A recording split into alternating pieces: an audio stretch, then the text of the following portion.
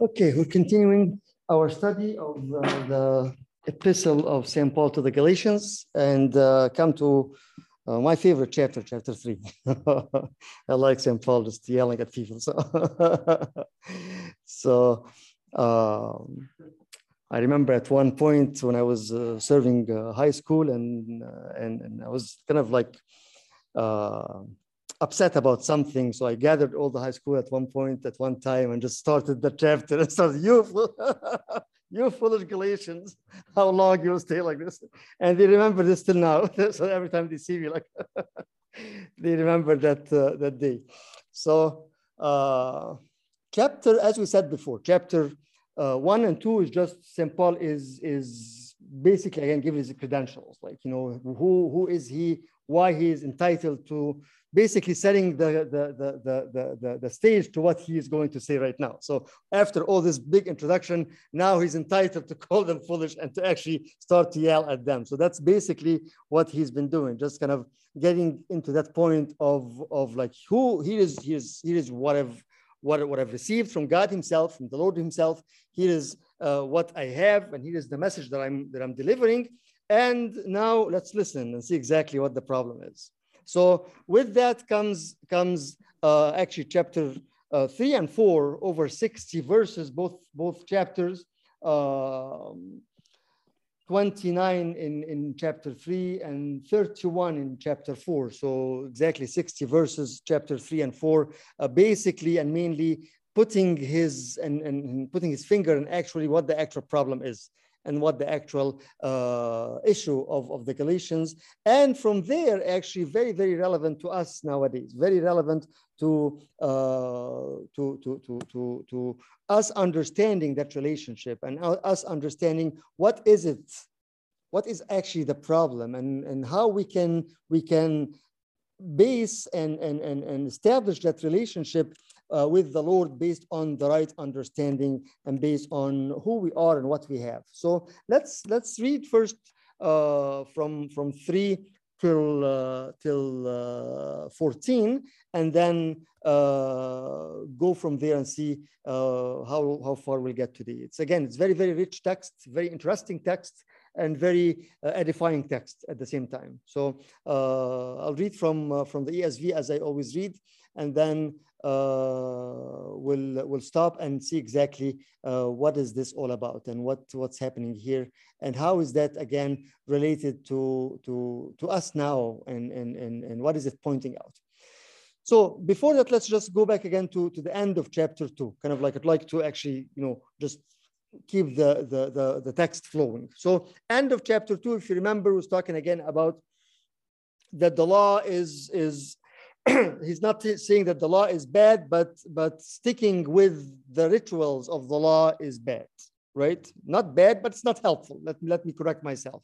It's not that it's bad, but it's not going to do you any good, right? And if you remember, we talked about several kinds. When we talk about the law, we talk about a couple of things. We talk about the law as rituals, the law as morals, and the law as an actual relationship with God himself. So what he's talking about the rituals of the law, when he talks about the work of the law, about the rituals of the law, right?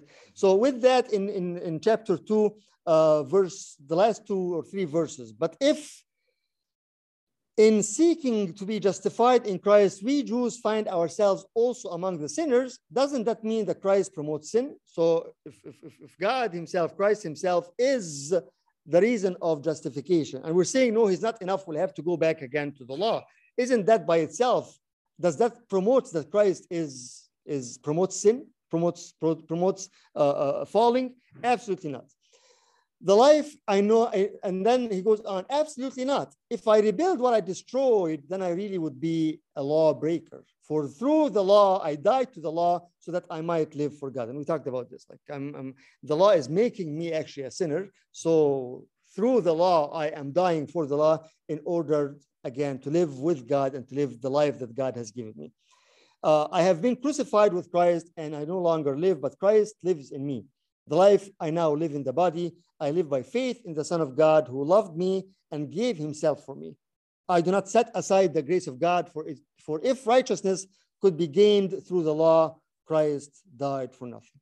If you want to, again, leave Christ, leave the true gospel that you were preached, leave all that and go back again to say, okay, we have to be justified through circumcision, through the washing, through the sacrificial work, through all those things that, again, Christ died for nothing. Christ died for nothing. So with that, after finishing with that, now he starts again in rebuking the Galatians. I will find out exactly why was that. Like when he called them foolish, why is he calling them? And what exactly their problem? Why is he calling them foolish? Because sometimes we got so all over the place and we got confused about the actual reason why he's calling them foolish, right? He's not mad at them. He's not just, judging them, but he's actually pointing out something that's very, very important that can be actually all our problem. So let's read it again from 1 to 14. And then again, feel free to interrupt at any point if you have any question, clarification. Online people, again, welcome Dr. Samir, Doreen, Samer. I think that's all, right? Did I miss anybody? I do not believe so. Samah, welcome Samah also. Okay, so anybody wants to jump in anytime, please unmute yourself and just interrupt me. I won't take it personal at all. Okay. So Galatians chapter 3, in the name of the Father and of the Son and of the Holy Spirit, one God. Amen. You foolish Galatians, who has bewitched you? And again, I'm reading the ESV. Before your very eyes, Jesus Christ was clearly portrayed as crucified. I would like to learn just one thing from you. Did you receive the Spirit by the works of the law or by believing what you heard? Are you so foolish? After beginning by means of the Spirit, are you now trying to finish by means of the flesh? Have you experienced so much in vain, if it really was in vain? So again, I ask, does God give you his Spirit and work miracles among you by the works of the law or by your believing what you heard? So also Abraham believed God and it was credited to him as righteousness. Understand then that those who have faith are children of Abraham. Scripture foresaw that God would justify the Gentiles by faith and announced the gospel in advance to Abraham. All nations will be blessed through you. So those who rely on faith are blessed along with Abraham, the man of faith. For all who rely on the works of the law are under a curse. As it is written, cursed is everyone who does not continue to do everything written in the book of the law. Clearly, no one who relies on the law is justified before God, because the righteous will live by faith. The law is not based on faith. On the contrary, it says, the person who does these things will live by them. Christ redeemed us from the curse of the law by becoming a curse for us. For it is written, cursed is everyone who is hung on a pole. He redeemed us in order that the blessing given to Abraham might come to the Gentiles through Christ Jesus, so that by faith we might receive the promise of the Spirit. Again, very rich text and very confusing text also, if we look at it this way. So what's the problem here? As we said, he set up the stage to this time, right? So he can come now and start to teach, start to exhort, start to tell them exactly what is the problem is. One thing that kind of interesting from the ending of chapter 2 and the beginning of chapter 3 here, that he starts to bring Christ in what condition? Which Christ? The crucified, right? From 2, if you remember the end of chapter 2, he said that with Christ I am crucified, so I live not me but Christ, right? So he started to bring that idea of the crucifixion. Here again, when he's calling them foolish, the first thing that he's saying is what? Christ before you who was what? Crucified, right? And then we'll go on with this more and more. But something that's very important, again, here we're talking about, again, the whole problem, as we said before, the problem of the Judaizing Christianity, and the righteousness is by going back to the work of the law. But then all of a sudden they start to bring Christ the crucified. Why is that? Why Christ the crucified? Why not like in Ephesians, for example, Christ who sat or who is sitting in the glory in heavens, who is the author of this and this and this and that. What do you think? Why he's bringing Christ the crucified in this setting here? Yes, David.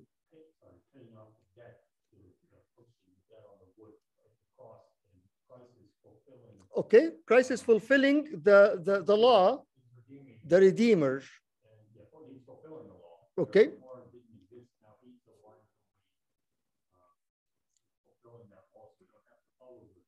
Okay, so bringing the cross, reminding them that all those things that you were doing and you were thinking and you were believing in actually were fulfilled in Christ through the cross, through his death. Very good. What else? What else? Yes. Okay, the curse, exactly. That's another thing. He's saying that if you want to live by the law, remember that no one will be perfect, right? As we said before, you have 604 commandments that you have to fulfill in order to be perfect by the law. So if and as he said earlier, if you fall in one, you're breaking the whole law. So in a way, if you want to go back to the law, you are what? Going to be under curse, which he has been cursed, or he was cursed for us and carried the curse for us to fulfill this. So how can you go back to that again? Okay, what else? There's something else. The core of the epistle, all of the core is to present the cross as the only solution for salvation. Exactly. Everything, the whole thing. You'll visit this thing again later on several times. That the whole core, as Dr. Samir is saying, is the redemption through the cross and the salvation through the cross.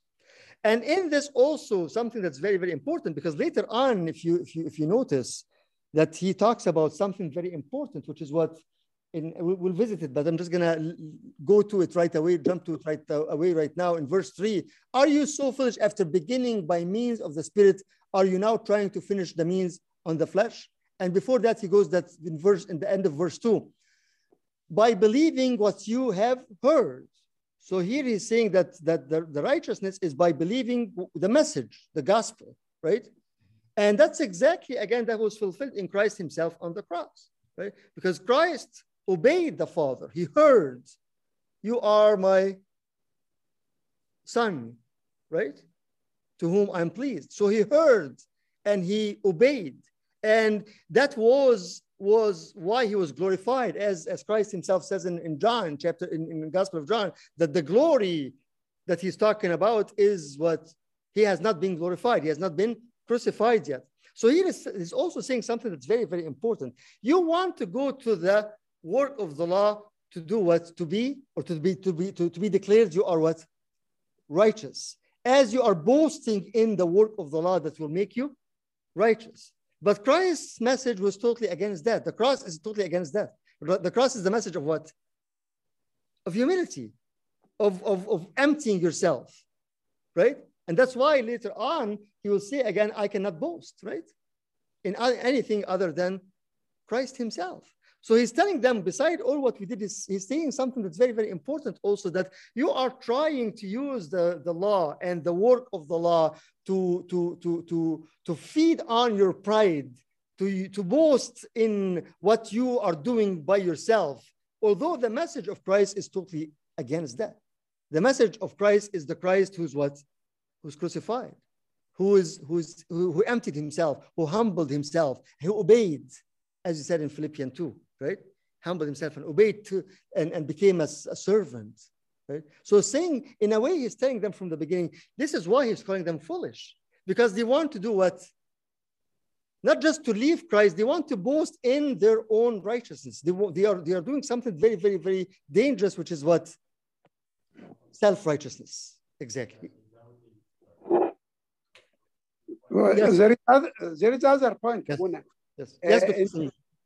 Other point in verse 3, He said to them, you want now to be perfected after you started by spirit. You want to be perfected or fully grown by the flesh. Yes. This means that they believe that they received righteousness in the beginning by the spirit, but now they think that they cannot be perfected except by the works of the. Exactly. Definitely. And we'll get to this because it has also a beautiful, beautiful meaning, the beginning and the perfect. It has a very, very actual reason why he chose those particular words in that setting here. So this is, again, all what we're talking about here is trying to figure out why, again, he's calling them foolish. Not just because they are deviating, not just because they are trying to leave, but because of something much, much more important, that they are looking after their own self-righteousness. They think that what they do will make them holy, will make them righteous, right?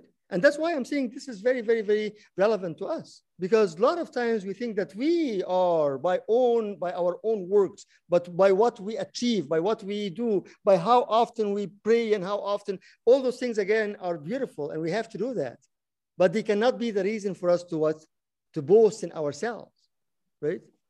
So he's saying to them, this is something that's why I'm calling you foolish, because you are trying to exchange the glory of God with what? With your own glory. That is the problem. That is the problem. And that's why he goes on in chapter 3 and 4 in depth about proving that point and giving actual examples and giving examples of Abraham and giving examples of Isaac. Abraham, by the way, as we will talk, Abraham, when you look at Abraham, we always, think and right away, Abraham who left everything and who was able to do this. But Abraham also was very, very, very sinful man, right? Abraham, was at one point or two times in the same situation, twice, he did the same thing when he lied, when he was afraid, he didn't trust at one point, right? So he's bringing Abraham. Actually, I was looking Abraham. The name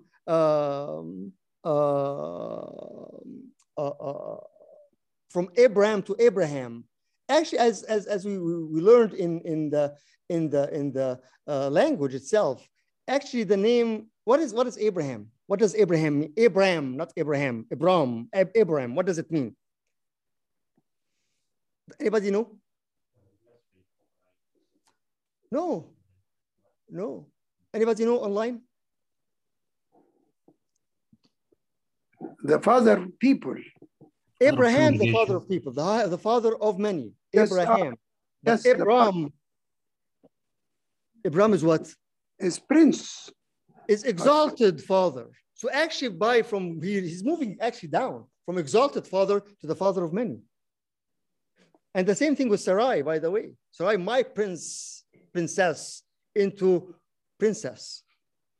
So as of God is in the language itself, he's saying what? There is something very, very important. Abraham did not become Abraham because he is perfect, because I wanted to make him perfect, right? And the proof of that is his name is changed from the exalted father into father of many. There's difference. If you look at it, as Dr. Samir, prince in a way, actually Sarah is my princess, Sarai, my princess, as God's princess, into Sarah, just a princess. So Abraham here, Abraham, exalted father, into yes, a father, Abraham. Raham is multitude. So the father of multitude. But he's proving that point, which is very important. Again, I made you righteous. It's not you. It's not you. And that is very important message to all of us, here. What else that's important in this passage also? If anybody can pick on something that's very important.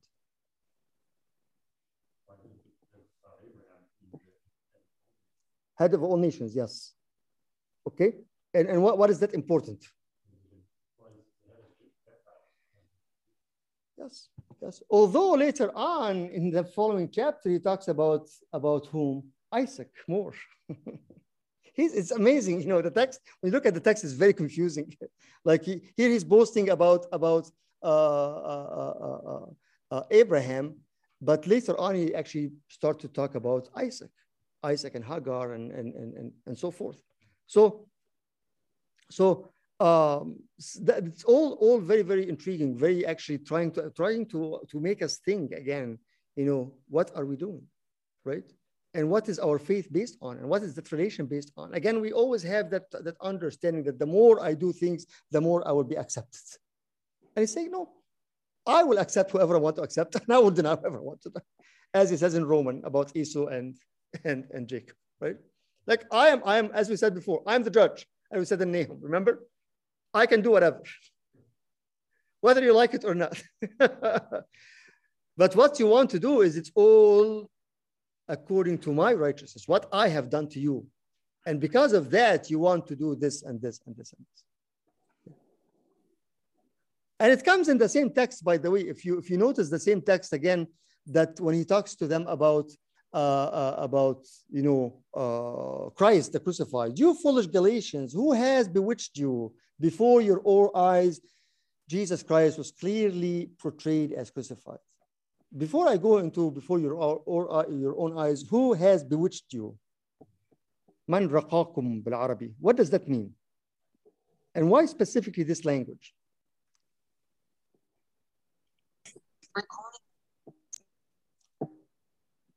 He's using very, very specific words according to the culture at that time. Bewitched you is actually one of the things العين الشريرة العين السحر أو رقاكم يعني سحركم يعني actually did like sorcery on you. So actually it's like an evil eye.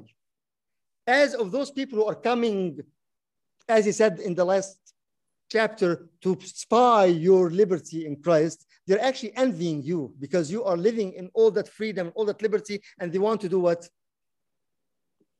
To change you out of envy, out of just like a spell, like a sorcery. That's what he's using here. And then all of a sudden he changes also and said, they are attacking you by an evil eye, although your eyes should be looking at what? At the crucified. So see the text, how the text is going? He's playing with the words here in a very beautiful way, right? Yes. Right. So now he's saying that they were looking, they attacked you by an evil eye, although your eyes should be on the crucified Christ. See? It's a beautiful text, beautiful way of looking at this. So he's saying that you shouldn't be under that spell. You shouldn't be under that curse. You shouldn't be under that sorcerer, that magic, that somebody will envy you and do like a spell on you to do what? To take your mind away from Christ. Why? Because your eyes should be seeing. And that's the other thing. Here he said, before your very eyes, Jesus Christ was portrayed as crucified. Did the Galatians ever see Christ as crucified? No. So why is he saying to them, before your eyes, he was crucified?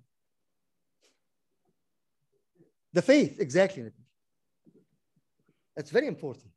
Again, if you think of it, here, if you read the text and you don't know history, you think that, okay, they have seen Christ crucified, so that's why, how can you be so foolish and forget about what you've seen?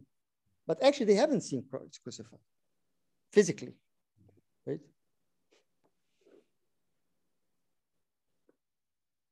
And that's exactly what we always say. That's part of what we were saying during the New Year's Eve, when remember we were talking about the Sali of Friday, our Lord Jesus Christ gave his servants a sign, the cross, to fight and to do this and to do this and to do that. So he is saying that you were as if you were under a spell, under an evil eye, to remove your thoughts from Christ, while your eyes should be on Christ the crucified, seeing that by faith.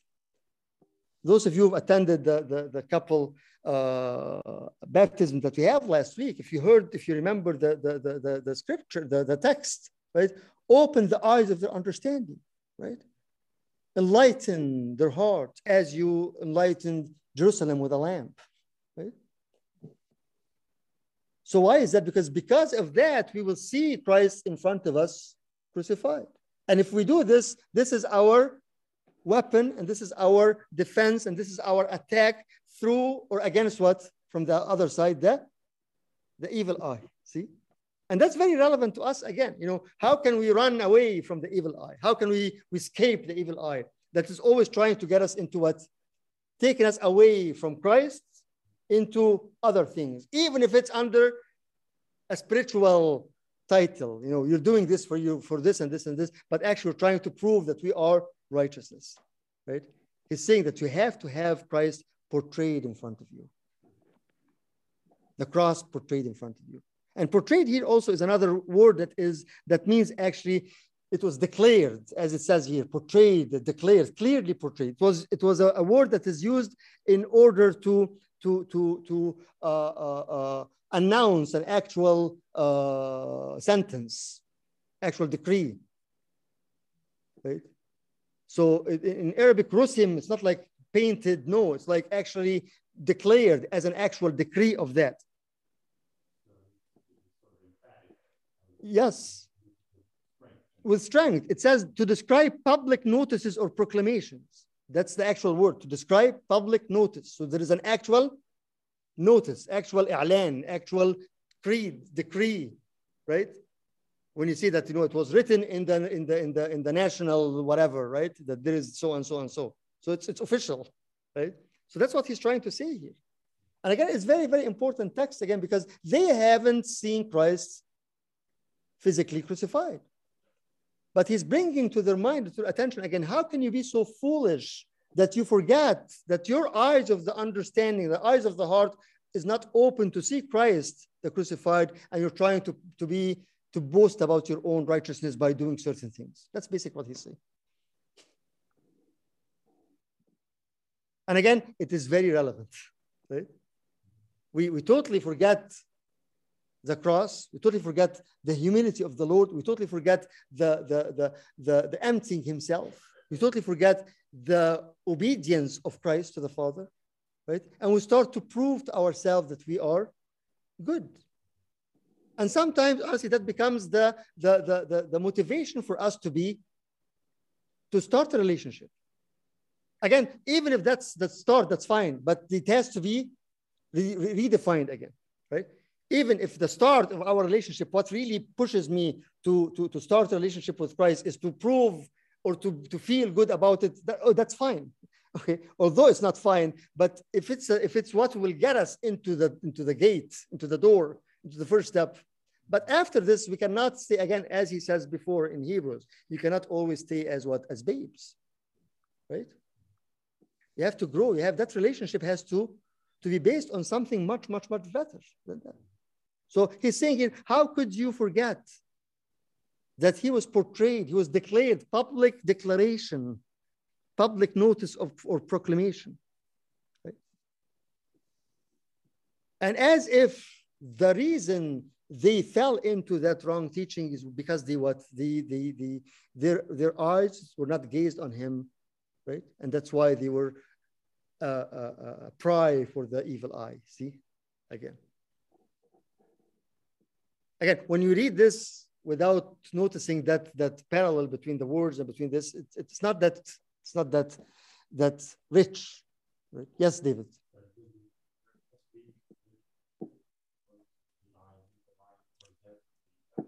That's from the Hebrew. The ESV says again, no, bewitched. So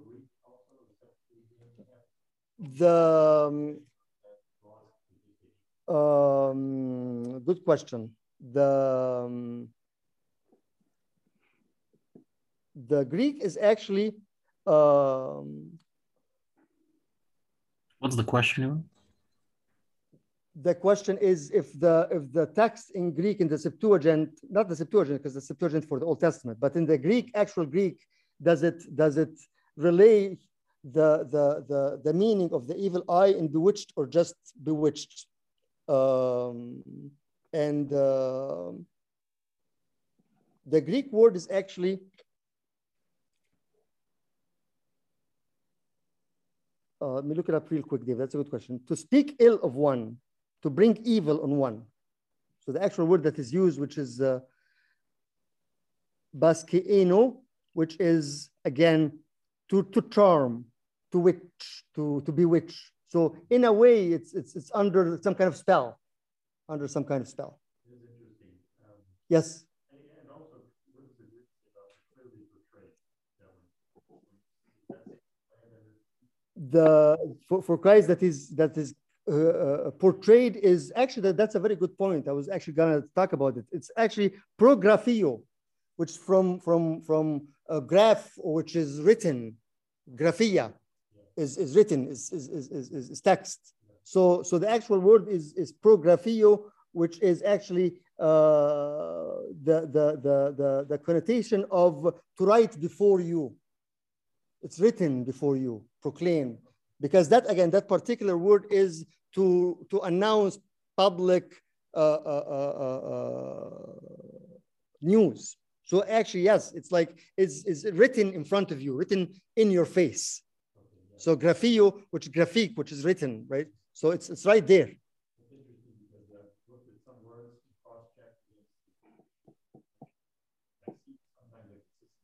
Yeah, portrayed is very, very good word. Yes, Dr. Salim, but portray, if we take it with our own understanding, it's mean مرسم بالعربي, مرسوم, painted. But it's much more than that. It's not just painted. It's like actually declared in front of you, written in front of you. As I said, it's an actual, this particular word is used to describe public declaration, something that is announced very, very, very publicly to everybody, something very important that is announced in front of everybody, right?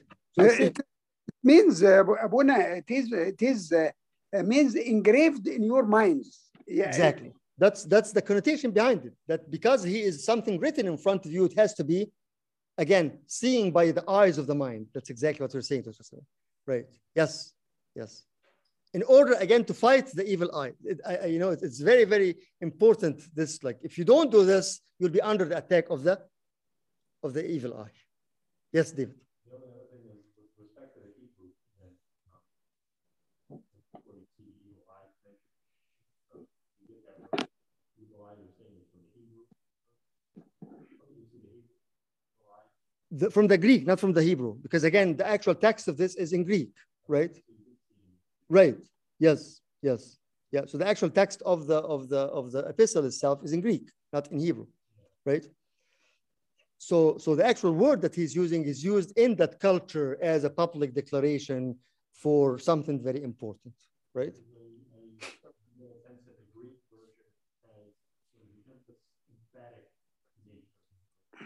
Yes. It does. That's why I'm trying to go back in some places, very specific, where I want to see if there's an emphasis. Right. Greek sometimes has that emphasis, exactly. Especially those ones where it has dual meaning. Right, right, yes. Stronger sense of the actual meaning of that. John Chrysostom has something very, very, very nice to share with you specifically about that, before whose eyes.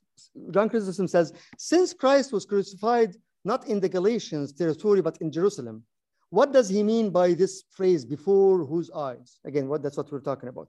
He is illustrating the power of faith, which is able to see even things far off. And he said, not crucified, but portrayed as crucified. Right? The text said not Christ was crucified and portrayed, again, declared as. Show that with the eyes of faith, they saw more accurately than those who were there and witnesses the events. John Chrysostom is amazing. Say, like, actually, you have a better position than those who are actually in the actual event, because you saw in the eyes of what? Of faith. That's exactly like when we pray in the liturgy, said, you prepared for us the things that the angels cannot see. So we are better than the angels because we can see the body and the blood. We are one in the Eucharist. The angels cannot do that. And that's what we pray in the Eucharist, in the liturgy. He prepared for us what the angels are eager to see. Right? So that's what John Chrysostom is saying here, that they are a better situation because they saw with the eyes of faith, they saw more accurately than those who were there and witnessed the events. And he says, this both to reprimand them and to commend them. So Chrysostom is saying that St. Paul is saying to them that you are foolish and you cannot do this and this for dual reason. The first one is to reprimand. And also to commend them. He commends them for having received the facts with such enthusiasm. So at one point, you received the good news, which is good. Thank you. Right? He blames them because having seen Christ stripped, crucified, nailed, spat upon, mocked, drinking the vinegar, insulted by thieves, pierced by the spear, they have forsaken this man and run back to the law, showing no awareness of Christ's suffering. And that's, again, very relevant to us. Right? Because again, if I evaluate myself, I think the time and the moment that we are actually going back again to the work of the flesh, or going back again to believing that what we will do is enough to save us, we are actually forgetting and ignoring all those things that happened to him on the cross. And that's why, again, that's why he was both reprimanding and commending. Like, you foolish, because of that. Like, how could you forget that? How could you forget it? Especially if you've seen it with the eyes of the faith. And he talks about it more, especially if you've experienced this. We'll talk about it in just a few minutes here.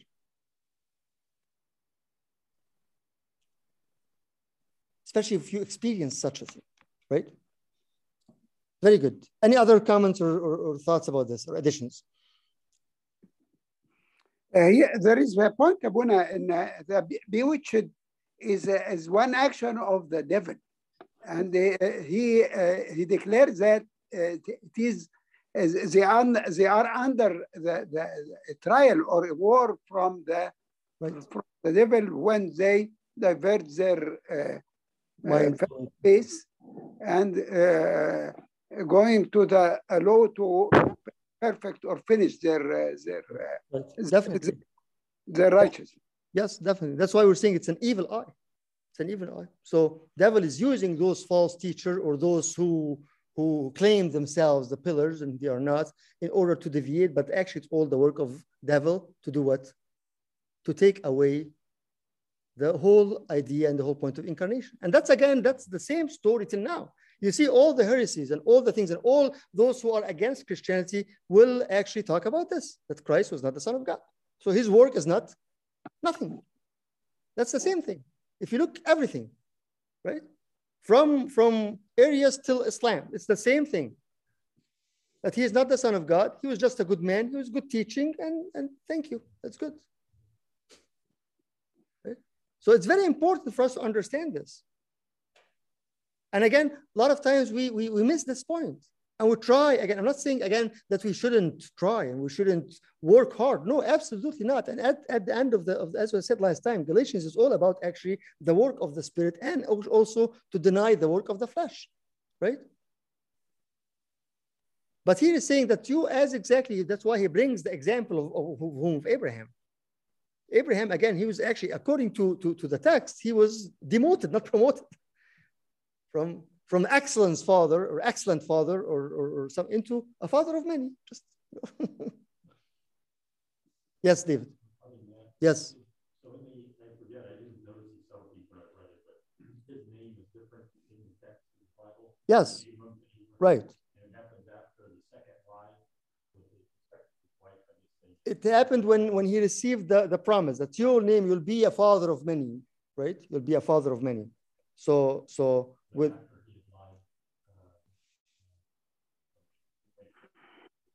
the first time was actually Genesis 16, I believe. Let me when his name changed to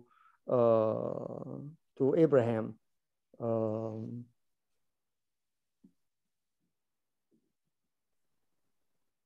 The first time was Genesis 17. No longer shall your name be called Abraham, but your name shall be Abraham, for I have made you the father of multitude of nations. Right? With Sarai, I think it was before that. It was before that, yes. Yeah. And then after this, you go also with. So, but the point again that Abraham was not a perfect man, right?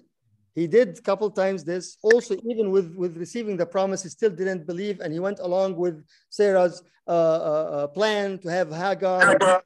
To give birth and to have he thought the promise would come from Hagar because he waited so much for the promise and didn't happen. So, okay, you know what? Maybe God forgot about us or whatever. So let's try plan B type thing, right?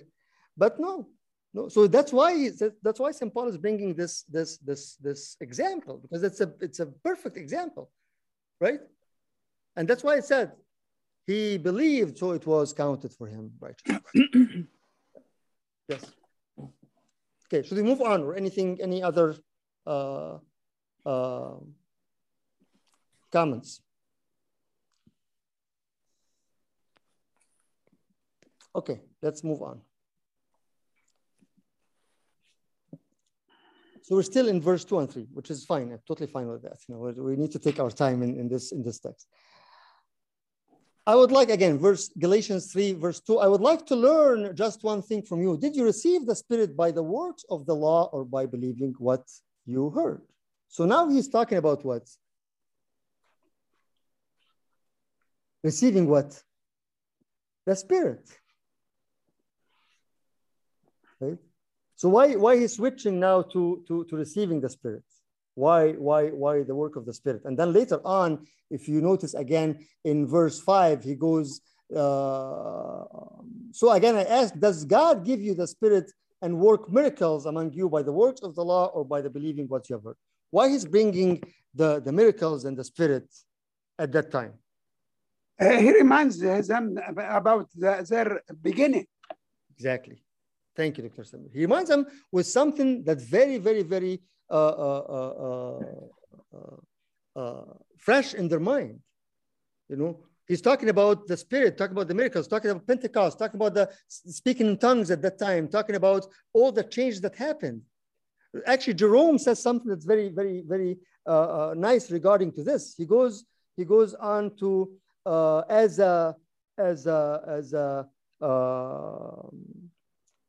a proof to what he's saying, as a proof that your righteousness came from God, not because of anything like that. So actually, Ambrosius of Milan, he said, he sets forth a tenet that could not at that time be denied. He's bringing them a proof that cannot be denied. The Holy Spirit dwells in believers. This gift was manifested by God to recollect the rudiments of the faith, as it was at the beginning when it was practiced among the apostles and other disciples. On these, the Holy Spirit descended and gave the capacity to speak in many tongues with the gift of interpretation, so that no one dared deny the presence of the Spirit. So he's bringing a very, very, very recent fact that happened to the disciples and to the apostles. And also he's reminding them, as Dr. Samir is saying, with their own conversion, right? So if you have to go to the law, how come you've received all those miracles and all those power? And how did you receive the Spirit? Is it by doing the law or by hearing the gospel, by obeying the message, right?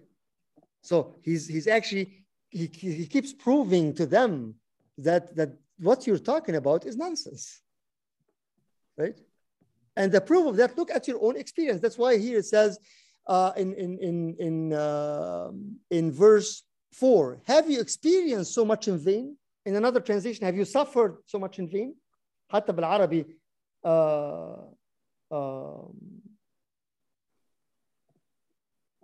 احتملتم, but it's not suffering, because the people or the Church of Galatians did not go through persecution. But the actual meaning of the word in Greek also more connotation of experience. Haven't you experienced that? Look at yourselves. How can you deny the work of Christ who actually you've experienced in your own life, right? And that's, again, brings back to our own life again. Like, are we really experiencing the power of the grace of God to transform us or not? Or we keep trying to go on with our own strength, with our own abilities. And then, as I was saying before, we're not able to. So at one point, we just give up because we don't have that experience. And if we don't have that experience, we'll keep going and keep trying to find what? The work of the law that will justify us. Because we don't believe and we don't experience, we don't have the faith that we are justified by his righteousness, not by our own righteousness. See how this is going full circle? So he is saying, no, you cannot do that. Look at your own life. You have experienced this. And that's when we pause and actually ask ourselves, do we really have that experience or not? It doesn't have to be that aha moment that, you know what, all of a sudden think, no, but experiencing that we are actually growing with him, right? That there's some kind of you know, when I spend some more time faithfully in prayers, in my reading, in my quiet time, in focusing, in again portraying in front of me Christ who's crucified, right? I know that there's something is happening to me. Right? And because of that, I find myself, I'm detached more of things that I was attached to, and just it doesn't make a difference anymore in my life. I don't want this. I don't want this. You know, that show that I've been watching, I can drop. That kind of music that I'm listening to, I can drop. That person that I'm really cannot stand, I will be willingly going and praying for that person and reaching out to them and asking about them. There is something changing. There is actual life, not just practicing dead rituals. So that's what he's, again, that's why he's calling them foolish, because you've experienced this. You've seen all those things. You've received the Spirit. And so he's asking that question, like, did you receive the Spirit by the works of the law or by believing what you have heard? No, you did that because you believed the message. You believed the gospel, what was heard. And because of that, you were converted. You were transformed. So how could you go back again? It doesn't make any sense. That's why you are foolish. Are you so foolish after beginning by means of the Spirit? Are you now trying to finish by means of the flesh? And this is another. That's what I want. That's what Dr. Samir mentioned earlier. That's what I want to focus on here, because actually back again to the language. The word here that is beginning is actually used for a person when he starts the offering a sacrifice. So he's as if he's saying, you started to sacrifice yourself, right? According to the Spirit and according to what you have heard. And now you're finishing that sacrifice by your own work. You're actually wasting your time. It's in vain. So the words, both here, words of offer, of beginning and finishing, is not finishing just the work. It's related to actual sacrificial ritual work. So he's actually talking their own language, right? You're saying that we have to do this and this and that. So even with that, if you offer a sacrifice, right, is it you at the end who will finish it and say that this sacrifice is acceptable? It's God who will accept it or not. So it's very important also, again, having begun, the actual word is in the sense of the beginning of a sacrifice or other religious ceremony. So you're actually starting some kind of, you keep talking about rituals, about this and this. When you do this, who finishes that? How can you finish it in a different way than you started? You cannot.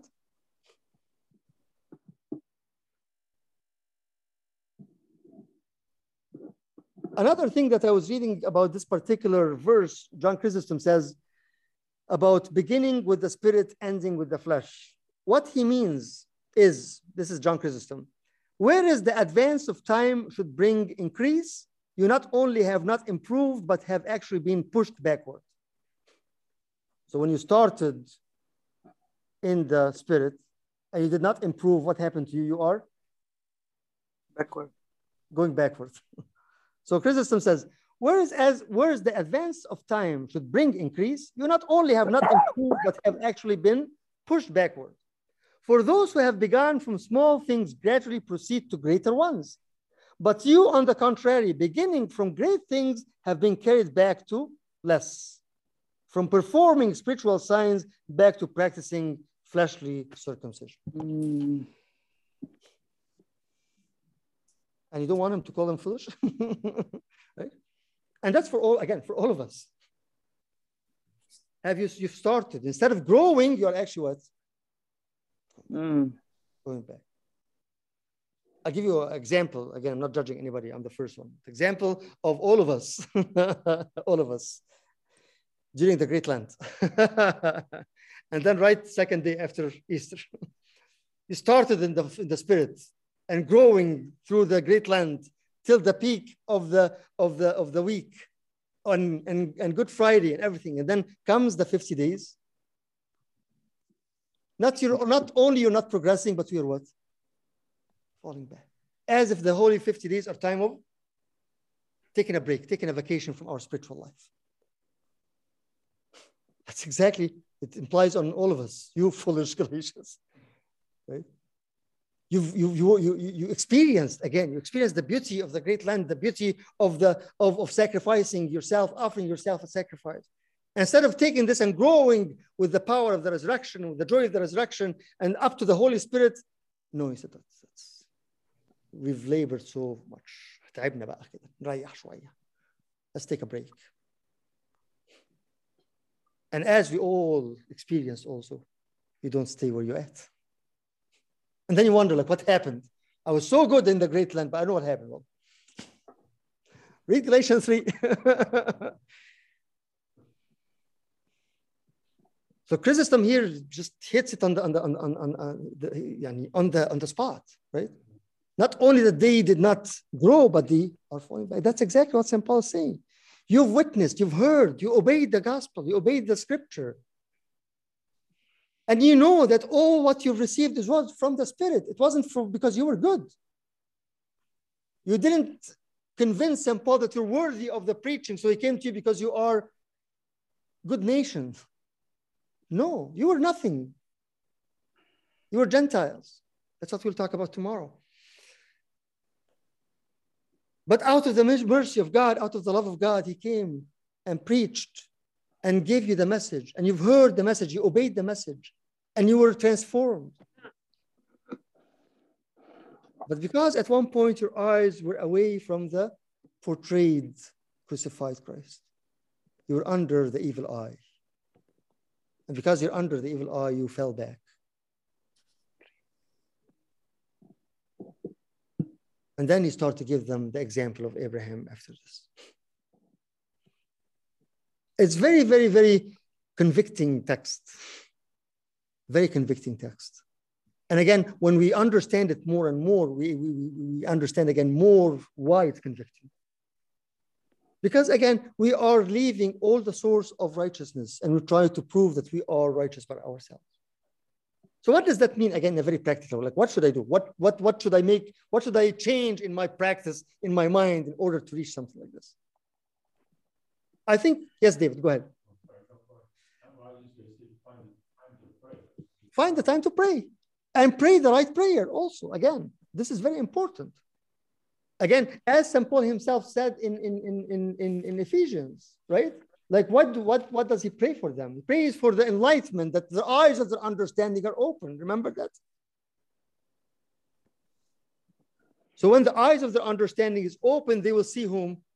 The crucified Christ. And they will definitely fall under the cross every day. And they will definitely know that that righteousness is coming from the blood of Christ on the cross. Not because I am good. On the contrary, it actually makes me feel more and more that I by no means I deserve this. So I need to come more and more out of love. So our prayer should be changed. The way we pray. Remember that passage that we prayed on New Year's Eve, those who were with us? Make me an ark, make me a vessel. I was joking with some people. Make me a bucket that I can be filled with the grace. Exactly, that's what it is. So the way we pray has to change. The way we portray the relationship with Christ has to be different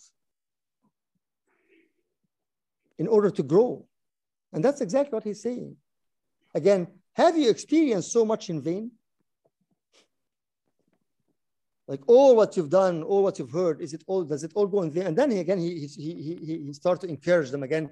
It really was, if it really was in vain, it was not in vain. I know it was not in vain. I know that you're good, you'll get through this. That's the encouragement. So again, I ask, does God give you his Spirit and work miracles among you by the works of the law or by believing what you heard? So God is willing to perform miracles in each one of us. As we always say, the greatest miracle is the repentance of a sinner. That's the great miracle. A heart that will be kindled by the love of God. This is the great miracle. A heart that will long for him. And that's what he's saying. Again, I ask, does God give you his spirit and work miracles among you by the works of the law or by your believing what you heard? And then he brings, so also Abraham believed God and it was credited to him as righteousness. Yes, Dave.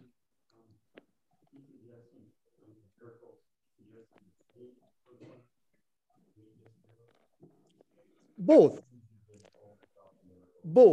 themselves as people who actually were able to change and to move and to receive, because that, again, as I'm saying, just the salvation for the Gentiles is a miracle by itself, right? And also reminding them of the things that they've heard during that time. Again, if we said that this is written around what did we say? We're talking about Galatians, like around what did we say? Early 50s or something, right? So 54. You know, 54, right? Yes. So around 20 years after Pentecost, right? Something like that. So very, very fresh. So all the miracles that they've heard and people who went all over the place in order to preach and to speak tongues and these are all still fresh, very fresh. Right? Yeah, I would just suggest that they saw personally a miracle in front of their very eyes. It could be also, yes, it could, because yes, the one who works in you miracles, right? Right. Yes. And again, as I'm saying, the greatest miracle is just accepting Christ and transforming our lives and starting to actually willingly giving him our lives. This is the great miracle. Right? Last thing I want to mention, I know it's 8:04 already, but last thing I want to mention in those three verses, if you noticed, if somebody can notice actually the Trinity here. Anybody notice that? The Trinity, and this is the work of the Trinity, is embedded in those 5 verses that we read. Can anybody point them out? Jesus Christ crucified, the Son, okay? Received the Spirit, yes, that's the Holy Spirit. And yes, the Father has to be there, but not as a father. make it easy. Yes. With Abraham. Abraham believed. Yes, but more in verse 5. So again, I ask, does God give you? So I'm talking about the Trinity giving, right? God giving you, right? The Father gave you his Spirit. And actually, one last thing, gave you the Spirit is actually yamnah, like giving with all the graciously, giving without limit. So the word given it's more of like a unlimited giving. Lavish. Say again? Lavishly. Lavishly, exactly. Yes. Who supplies the Spirit in the English, but the actual word is actually provides, which is epikorigo, which is more of to also to minister, to assist. So not just giving abundantly, but giving to assist. And this is the work of the paraclete, right? The one that's standing next to you, defending and supporting. So by also this, so you see, St. Paul here is actually bringing back again, as he is reprimanding them, but he's also giving them all the reason to do what? To come back again. You have the crucified Christ, you have the Spirit, and you have the Father. So why do you want to go to circumcision, washing, and sacrifice? Right? You have all the gifts. Again, back to us. We have all the gifts of the Father. We have all the grace of the Son. We have all the Spirit of the adoption that we become. We can call him Father. The Spirit praising us. The Spirit intercedes for us. Why do we go back and say, well, I don't know if I can do it or not? I don't know if I'm worthy to stand. Yes, we are not worthy, but we don't come in front of him because we are worthy, but because we are unworthy. And we are coming to receive all what we have, to claim what we have. So again, all what we need to do is to be under his feet, under his cross, with the mind and with the heart that says, you know what, I have nothing to offer you. You have to change me, otherwise nothing will change me. Unless he comes and change the heart, unless he comes and kindle that fire, unless he comes and make us able to love him more and to long for him more, nothing will change. I can still do things, but still, as I was saying again, St. Anthony says, when you seek the fire spirit, all the commandments will become sweet, become light.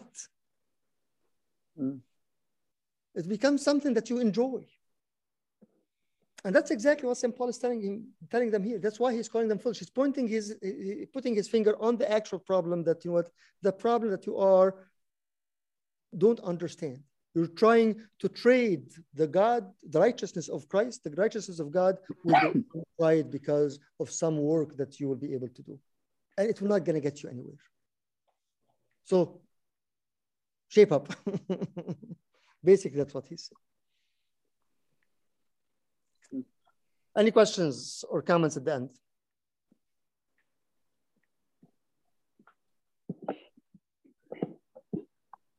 In verse 3. Yes. In verse 5. Yes.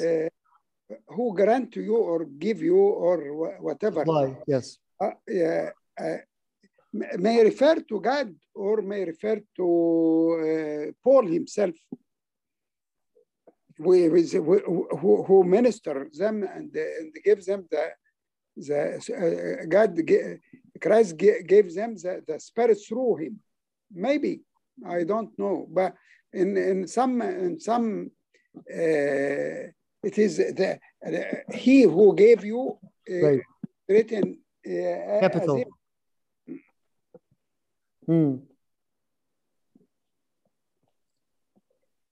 But the continuation of the verse, Dr. Samir, is and works miracles among you. So he who supplies and works miracles. So he who works miracle is referred to in reference to God, right? Right. Yeah. So yes, he who provides you with the Spirit, or he who gave you the good teaching, which could be St. Paul. But again, the continuation of the verse, it refers more to God, because and works miracles among you. Could it be that Paul also works miracles through the work of God? Possible, but I think the whole focus is in this is God's righteousness. So I feel like he's talking more about pointing them, especially again, he took his time in the first 2 chapters to talk about himself forever, right? So now coming the point from chapter 3, he's now talking about Christ, about the Spirit, about God. He's not talking about himself more, right? So it could be both, but I think it's more here that he's actually pointing again their eyes to the portrayed Christ who gave everything to them. Yeah. In New King James, it's capitalized. In the ESV, it's not. So the New King James, therefore, he who supplies, he is capital. Verse 5 in the ESV, does he who supplies, he, again, we can't be confused with the capitalized or not, because in the original language, there's no capitalization, right? And he, both translation, when you go back to the Greek, it's the same, what is it called? Nominative. The same thing, which is he, right? So the same thing when we look in the Old Testament, said it's him capitalized here and not capitalized him. Again, in the Hebrew, there's no capitalization, right? It's either the name of God or Yahweh or Elohim or Hoa or he. So it depends on the text. We have to look at the whole text and see exactly what is he and the action. What is that action? What is the focus of the statement itself? Again, if we take one thing out of this, is again, one beautiful thing is if the eyes of our faith, if the eyes of our understanding is not portraying in front of ourselves, in our face all the time, Christ the crucified, we will definitely be under the evil eye. It's this or that, right? If we do not grow after we learned, we will always be going backwards, right? That's what he says. If we're not continuing, again, the idea of beginning as the work of a sacrifice, as he's saying that your relationship with Christ should be what? A sacrifice. You started with the Spirit and it continues with the Spirit. I was just reading, actually, last thing, I was just reading Genesis 4 this morning, the Abel sacrifice, right? When he offered, and then God looked at, right? Looked at Nadara to the sacrifice. He accepted it, right? And it says because his sacrifice was good, right? Good, which is actually exactly what God called the things after he created. He looked at it, it was good. Tub, tayyib, right? So because he offered something that's from the actual work of God was good, right? So it kind of matched, kind of synchronized with God. So let's remember this again, not to deviate and not to be. We pray for that. Pray that the eyes of our understanding can see always Christ portrayed, declared in front of us, his love, his sacrificial work, his humility, his emptying himself, and that will be the power to fight and to stand the evil eye, so the evil eye does not affect any one of us. Thank you.